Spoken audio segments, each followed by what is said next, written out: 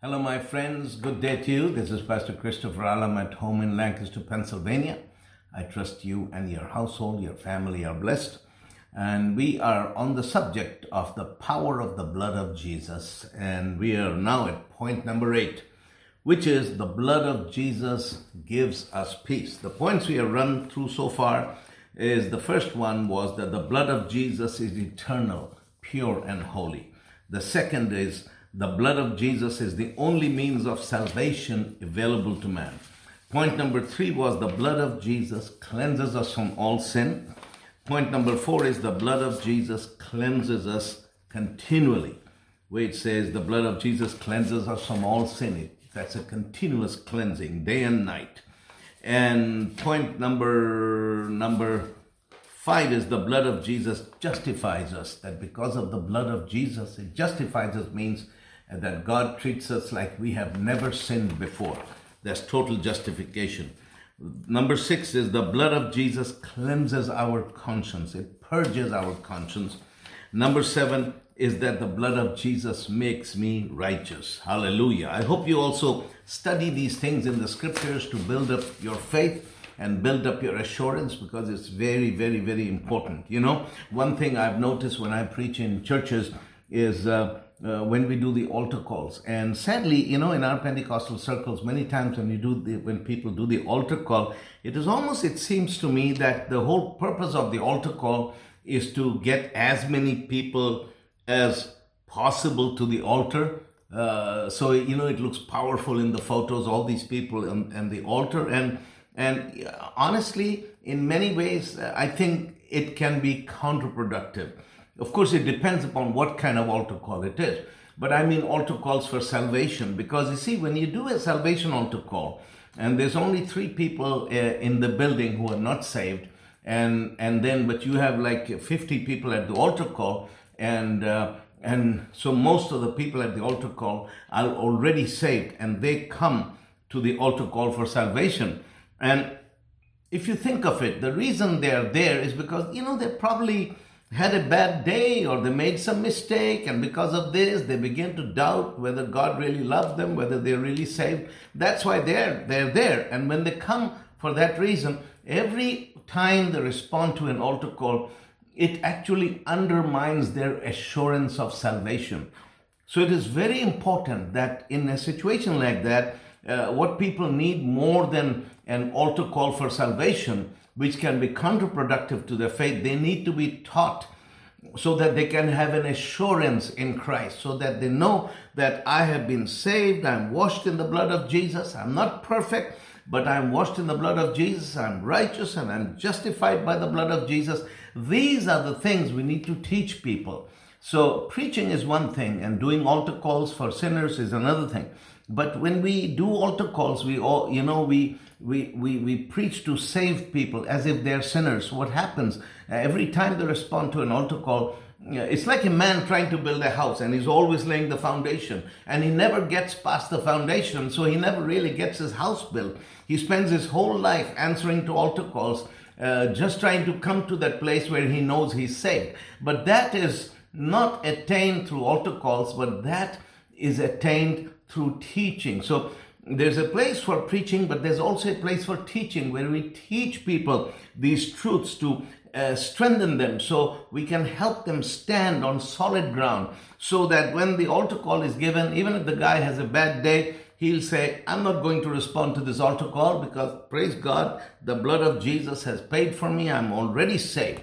And so that is very, very important. It's very, very important. Now then, when it comes to consecration, but consecration should be a very personal thing with God, and that shouldn't it can be, but it doesn't have to be as a result of an altar call, but it should be something it's really about a person giving himself and consecrating himself to the purposes of God. And that's a totally different thing. That has nothing to do with the salvation message. And so that has its own place, but we should be very careful And so the reason I'm saying this is because if we study the blood of Jesus and we understand why the blood of Jesus was shed for us and the power of the blood of Jesus, then people would understand, wow, I'm actually loved by God. I'm saved and I'm righteous. I'm justified the way I am. God loves me and accepts me. And that is the right kind of foundation that people can build their lives on, is the foundation of God's grace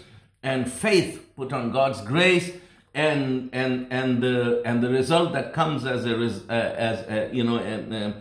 consequently is people walking with God, walking strong with God. Praise God. Anyway, the next point is point number 8. The blood of Jesus gives us peace. And so I want to read to you from Isaiah chapter 52, verse 14. It says, Isaiah 53 is the famous chapter of the suffering servant, and so Isaiah 52 verse number 14 is the second last verse of the previous chapter. It says, "For many the servant of God became an object of horror. Many were astonished at him. His face and his whole appearance were marred more than any man's, and his form beyond that of the sons of men." What he's basically talking about is that when Pilate handed the soldiers to be Jesus to be scourged, as the gospel says, it says how they tied him up and they whipped him, and then they beat him. They took these 2x4s, these sticks. The soldiers took sticks and they beat him, and that's what it means, that his face was marred more than any man.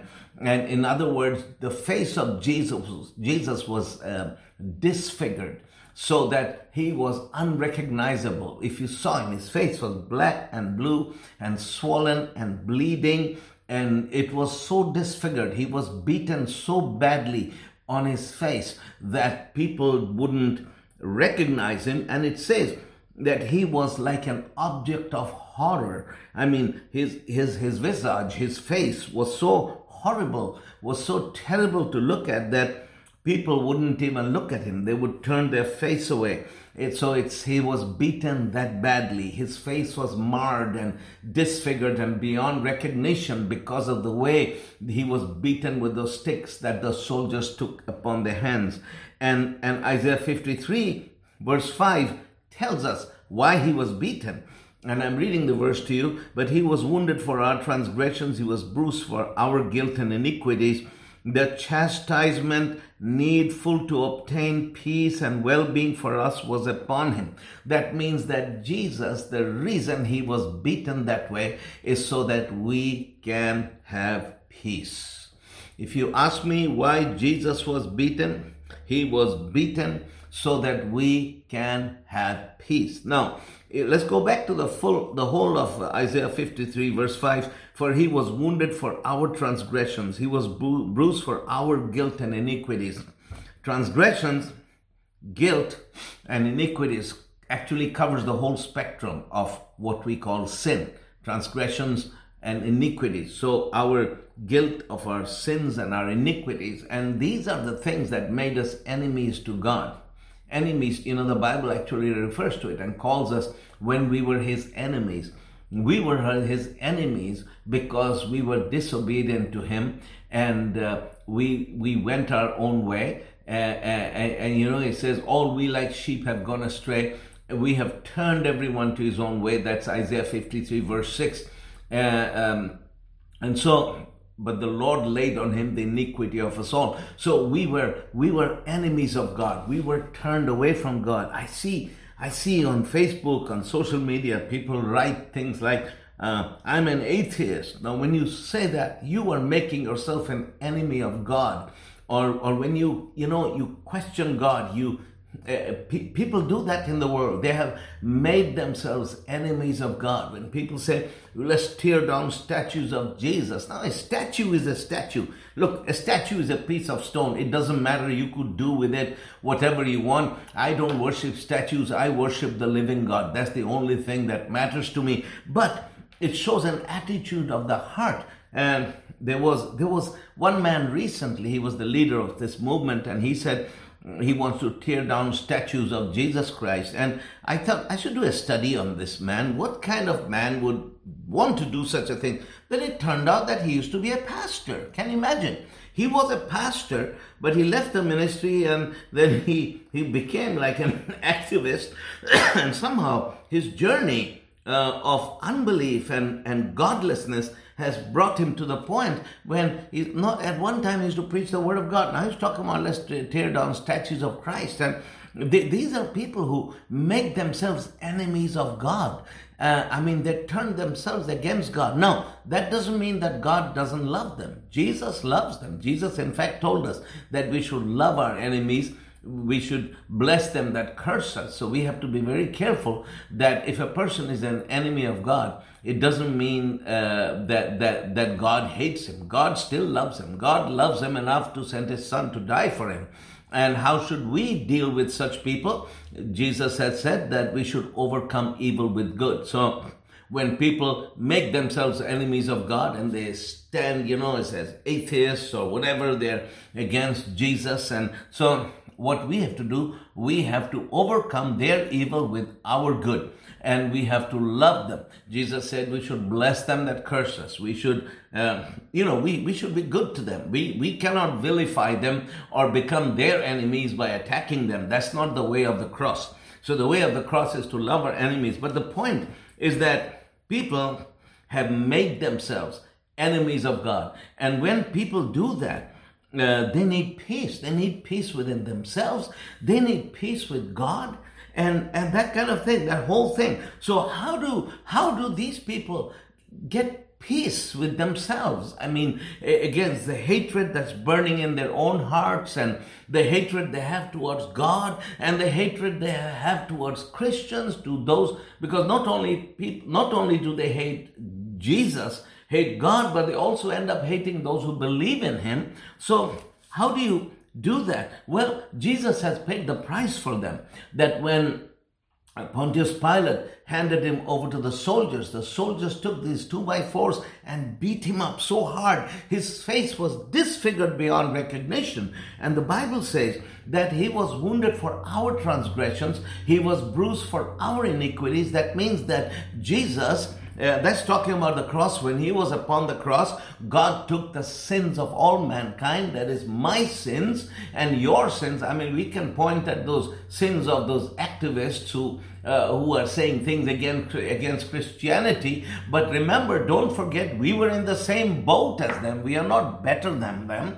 The only difference between them and me is Jesus. That's really the only difference, because the wages of sin is death. All have sinned and have fallen short of the glory of God. So I can point my finger at that activist who said tear down statues of Jesus. But there's a saying, when you point one finger at somebody else, three of these fingers point back at you. And so I am just as guilty as them. And Jesus has paid the price for them and for me and for you who are watching this.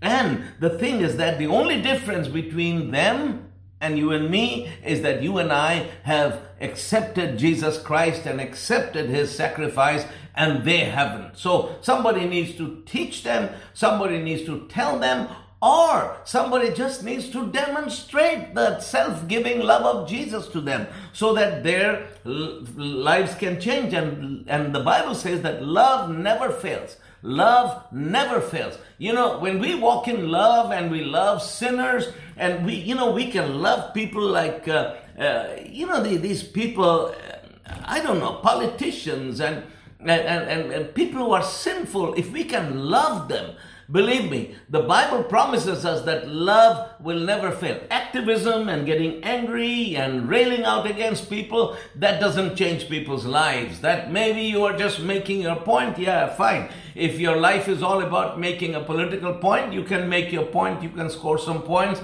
and get some cheers from other people who think like you. But if you want people to change, if you want sinners to be saved, remember one thing, that love never fails. So what did Jesus do? He loved them so much. It says he was wounded for our transgressions when we were all lost. You, I, and those activists and those communists or whatever, we were all lost. Jesus was wounded for our transgressions.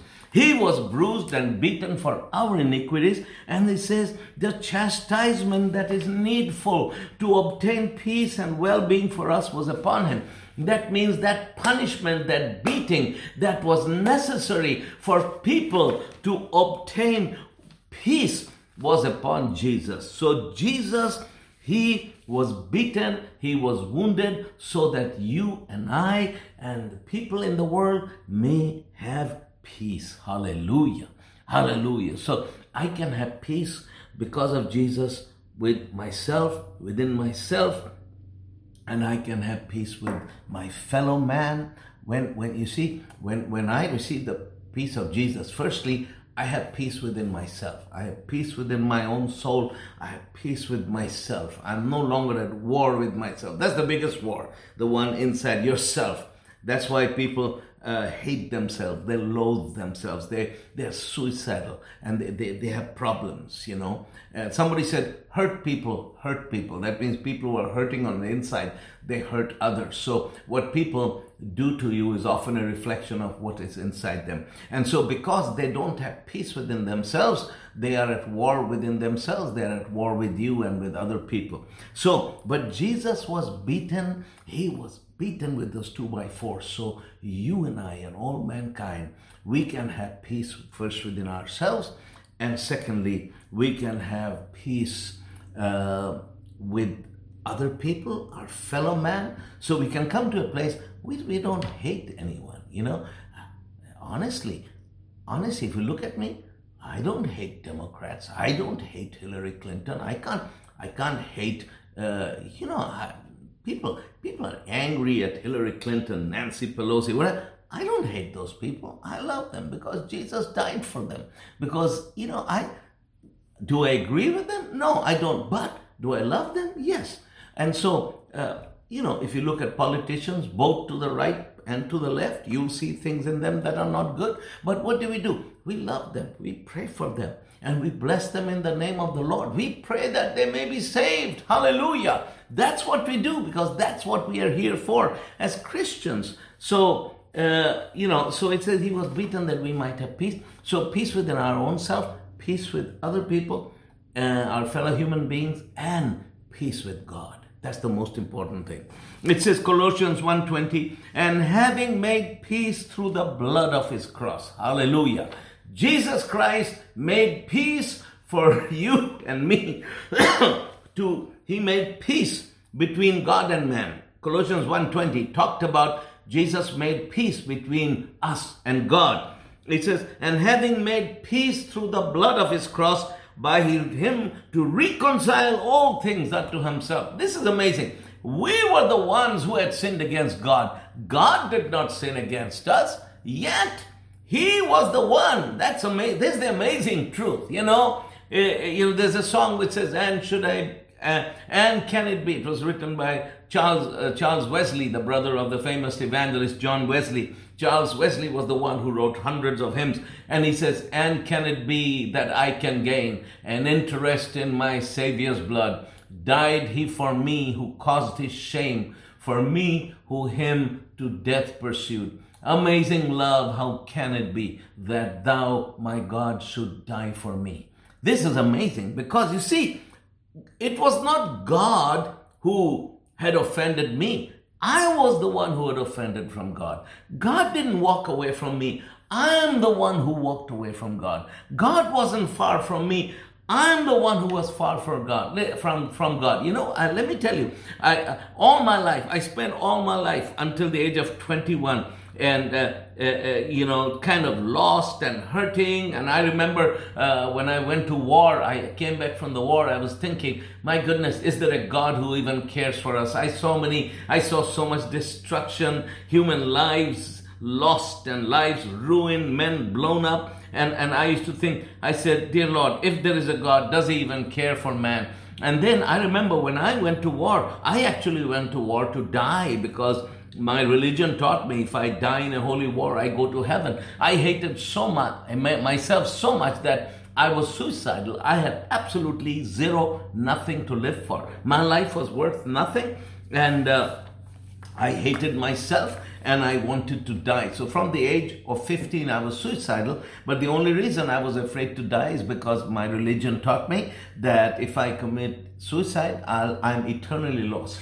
A person who commits suicide is eternally lost, and it's a cardinal sin, and there's no forgiveness, there's no mitigating circumstances. So I somehow continued my existence because I was so afraid of God. So, but I had no peace with God, with myself. But you know what? I saw so many horrible things, and I was coming to this conclusion. I said, there's no ways that God cares for mankind. There's no ways that God cares for mankind. There's no ways that God cares for me, because if He cared for me, how could He allow such terrible carnage and war and destruction to go on? People killing each other, young people at the cream of the youth of the nation, at their best age, youngsters dying like this, slaughtered like this. Surely, is there a God who really cares? And then about myself, look at my situation. I used to go to the mosque seeking God, nothing happening. Does God really care?